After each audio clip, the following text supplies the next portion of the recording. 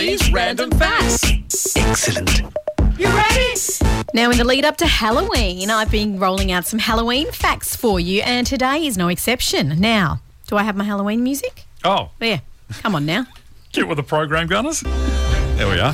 Thank you. Now, I've seen a lot of huge pumpkins in the shops. That's, of course, because Halloween is on Monday and people are doing a lot of pumpkin carving and making jack-o'-lanterns. But where did this tradition come from?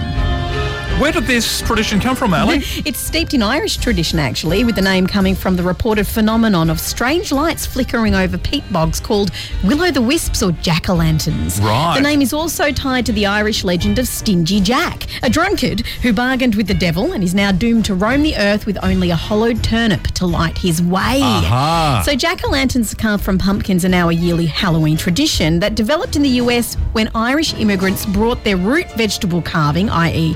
the turnips and turnip carving. Then they saw the size of the pumpkins, they ditched the turnips, and they thought those are better jack-o'-lanterns. Aha. And the rest, as they say, is history. Nice Are one. you doing any pumpkin carving this Halloween, Gunners?